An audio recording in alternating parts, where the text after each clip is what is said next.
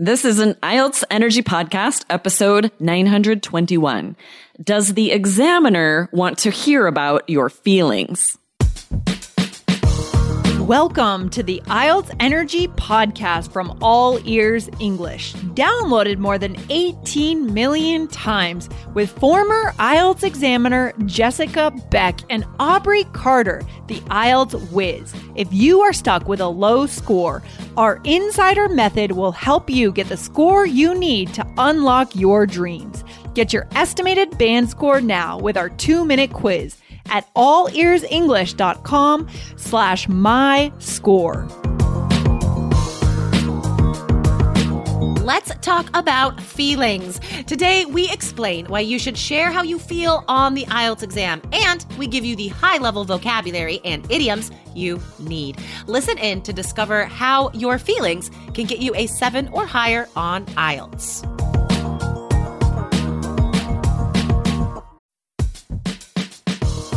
Wondering about your fluency level? Take our simple English fluency quiz and find out if you're 50% fluent, 65% fluent, or 80% fluent. Plus, get ready for an exciting new course release coming up in early June. Learn from real English conversations so you can finally get confident. Take the quiz at allearsenglish.com/fluency score.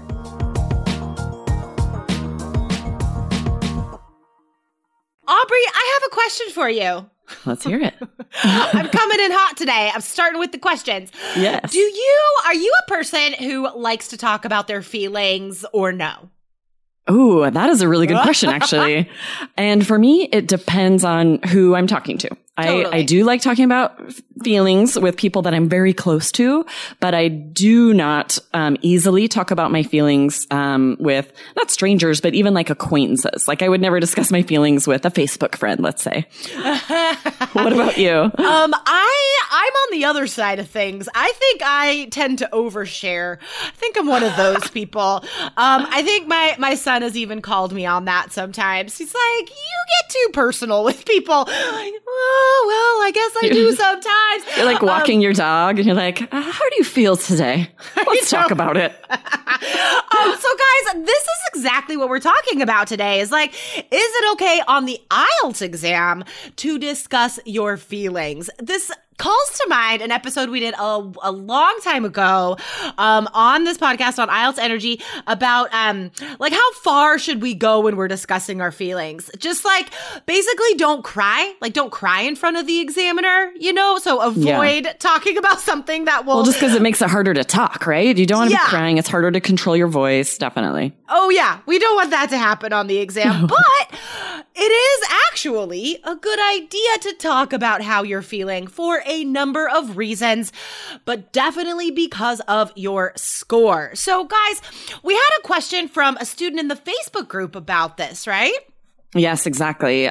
He said he was practicing part 2 with his tutor, and the tutor said to not use the feeling technique, and that he wanted to know our opinion about this. And I had to ask him, what's the feeling technique? I hadn't heard that before.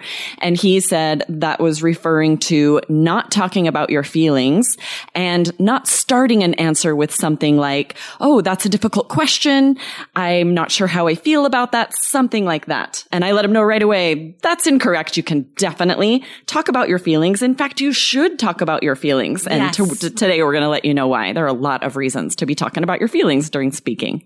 Exactly. I mean, this is one strategy that we've encouraged you guys to try out when you introduce a part 2 answer. Okay. So first of all, guys, remember I was an examiner for 14 years. I have the scoring rubric memorized. Okay. And guys, I mean, come on. There is nothing on there about like marking you down because you said how you felt about something. That's ridiculous. You're graded on your speaking ability, your ability to communicate. And if you are acting really like dry and just like very, like coldly talking about stuff, it limits your vocabulary. It limits your ability to be expressive in your pronunciation. It limits the fluency because you're like literally cutting yourself off from talking about a lot of things. So for all of those reasons, it will hurt your score, guys. Just like, let's imagine 2 examples, right? So let's say that you get a part 2 card. says, describe a party that you'd like to give. And you say, today, I will tell you about a party I would like to give. I have a friend. He is graduating from university. He deserves a party. He's great. And that, come on, like that's so boring. Yeah, the examiner's like, oh, band six. Right? So guys, we don't want to introduce a part 2 like that. So as I said, one of the strategies we've taught you is to say how you felt when you saw the topic. It's such a great natural way to introduce that answer. So yes, and it sounds way more native, right? Because natives don't talk like that. That example of you sound too much like a student, it's going to be such a low score. So yeah, here's a good way you could answer. You could say, oh my gosh, what a perfect topic. I'm actually thrilled that you asked me to talk about this because no joke, I'm literally planning a party right now for my best friend in the whole wide world. So much better. Like even just hearing that makes me smile, and hearing the first one depresses me. Yeah. So like, guys, okay. I understand why a tutor might tell someone this if they're not actually an IELTS teacher, right? If they don't know what the examiner is looking for, maybe they're coming from a place where like, they assume this is a very formal interview. Like in a formal interview, Aubrey, should we talk about our feelings? No, right? Exactly. If the tutor's thinking this should be like a more stiff, like a student speaking professionally and formally, I can see them saying, don't talk about your feelings, because that would be accurate. But that's not the IELTS exam. Right. Part 1 is personal questions on purpose. Exactly. They want you to be informal. They want to see if you know how to speak like a native and use slang and talk about your feelings. And if you don't, you're going to get a low score. Exactly, guys. You will not get above a band 6 if you limit yourself like this. So, okay. First of all, guys, like, I feel like I have to prove this point, but let's think about this. If it were a formal interview, would you be asked about your favorite color or a childhood book that you loved or, right? Like describing a party. Like those are not formal questions. Okay. So, right. What you eat for breakfast. Right. And yes, exactly. Like what you do with your best friend. Yes. Do you like taking naps? Like nobody is going to answer those questions in a formal way because that's incorrect. It's inappropriate. And so, okay, we've established the fact that feelings is not what you're scored on. What you are scored on is your range of vocabulary, your range of expression, your range of communication. And all of that means that you have to show informal communication as well as formal communication, right? So we start off informally, very relaxed, super expressive. And then in part 3, that's when we're a little more serious, right? We do, our intonation becomes more serious, a little slower. Our vocabulary becomes more academic. So guys, if you want a 7 or higher on speaking, you need to show that range, right? There's no option. Exactly. And if that first example we gave you, where you're very stiff and formal saying, I have a good friend, he is graduating, it is going to be impossible to throw in some interesting slang and some native ways of speaking because it's it won't fit at all. And it's going to be really difficult. But if you're speaking in a more informal tone, talking about your feelings and looser, then it's pretty easy to slide that stuff in. Yes, exactly.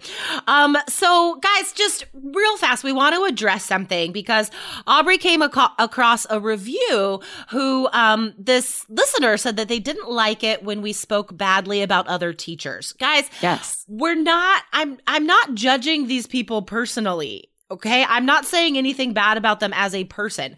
But we have to be honest with you guys when advice is bad for your score. I'm not saying that person is bad. I'm not saying that teacher is a bad person. I'm just saying that what they're telling you guys, it will lower your score, right? Like our job is to be completely honest with you about your IELTS score. We're here to help you guys. And we don't want to speak badly about anybody, but we can speak badly if the advice is wrong.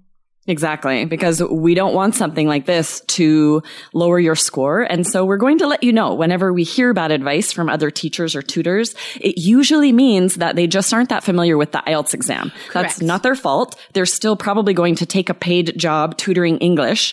And often they don't even realize that they could be negatively affecting your score by giving you this bad advice. Totally. I mean, I am certain this tutor just believes that they are really helping the student, to the best of their ability. But unfortunately, not just anyone could teach you about IELTS, because the scoring system is, as you've heard us talk about, it's very unique and very specific. Another piece of questionable advice I came across recently was on YouTube, and someone said that a teacher told them they cannot use hand gestures on the speaking exam.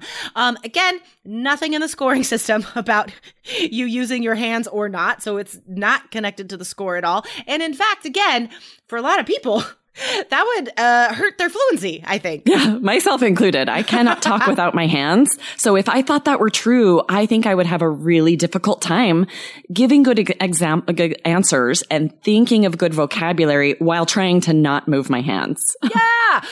For a lot of people, their hand gestures are just this innate part of how they communicate. And if you cut off that expression, it also limits your thoughts to some extent, right? Because it's just all part of the communication. When you need mealtime inspiration, it's worth shopping Kroger, where you'll find over 30,000 mouth-watering choices that excite your inner foodie. And no matter what tasty choice you make, you'll enjoy our everyday low prices, plus extra ways to save, like digital coupons worth over $600 each week. You can also save up to $1 off per gallon at the pump with fuel points. More savings and more inspiring flavors make shopping Kroger worth it every time. Kroger, fresh for everyone. Fuel restrictions apply. Okay, guys, we're going to give you some great feelings vocabulary that you could use on the exam to help your score. Guys, it all comes back to the score. If you're using great vocabulary, talk about your feelings to your heart's content. Right? Yes. So, okay, what's the first phrase we could use, Aubrey? Okay, I really like this one because, as you know, there's a chance that you will feel a little bit nervous, a little bit anxious, and you should definitely just be open and honest about that. And there's a great idiom you can use that is being tongue-tied. So you could say, for example, I'm a bit tongue-tied right now due to nerves, honestly.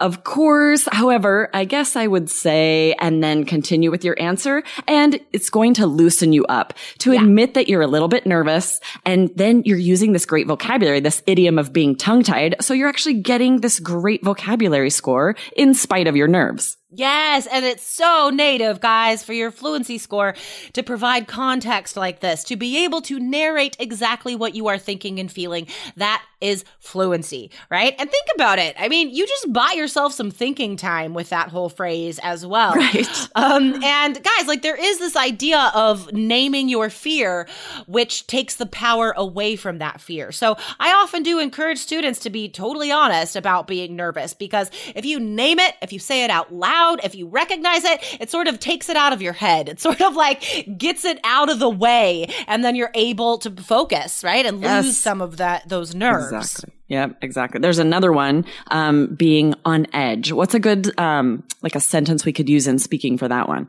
Yeah, on edge is great. It's also just really nervous, right? And just a little bit just I don't know what's gonna happen. I'm intensely nervous right now. So we could say, sorry, I'm kind of on edge because of all this pressure. Okay, let's get to it. So I think that would be great to introduce a part two. Yes, these are actually both great because you could use them anytime. Yeah, totally. A lot of filler phrases are a little more specific to the question or answer, and you have to think a little bit, whereas some, like these, you could use anytime to buy yourself a little bit of time to think.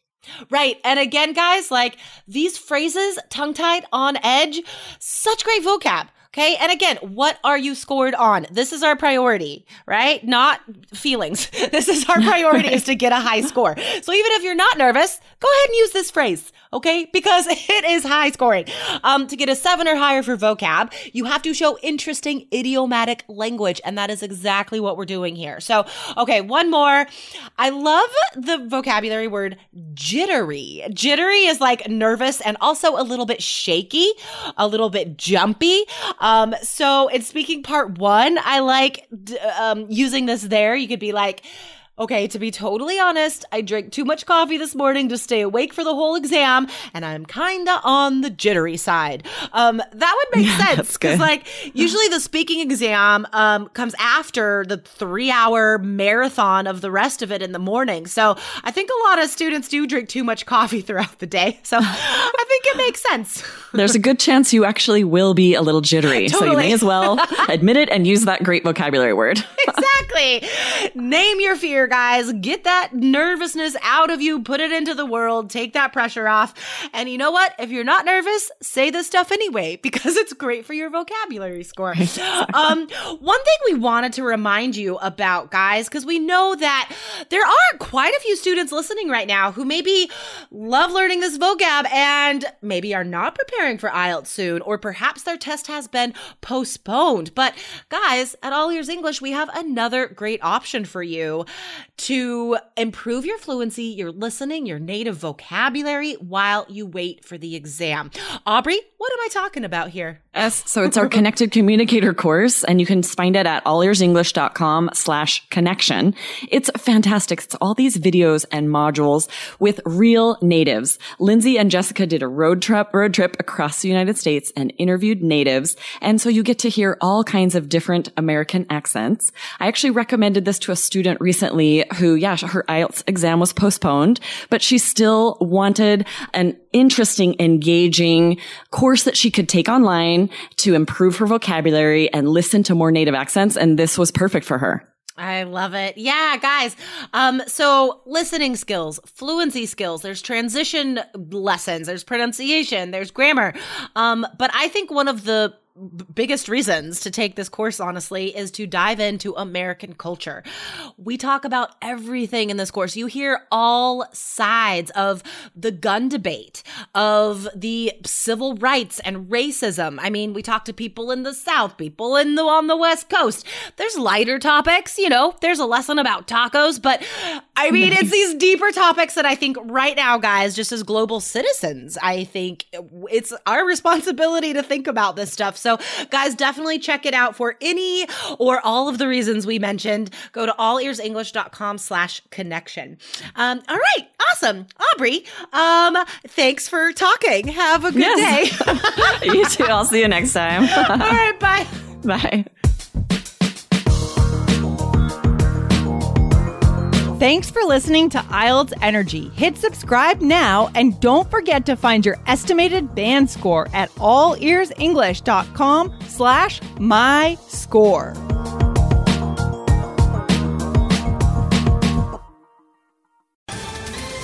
Ohio, ready for some quick mental health facts?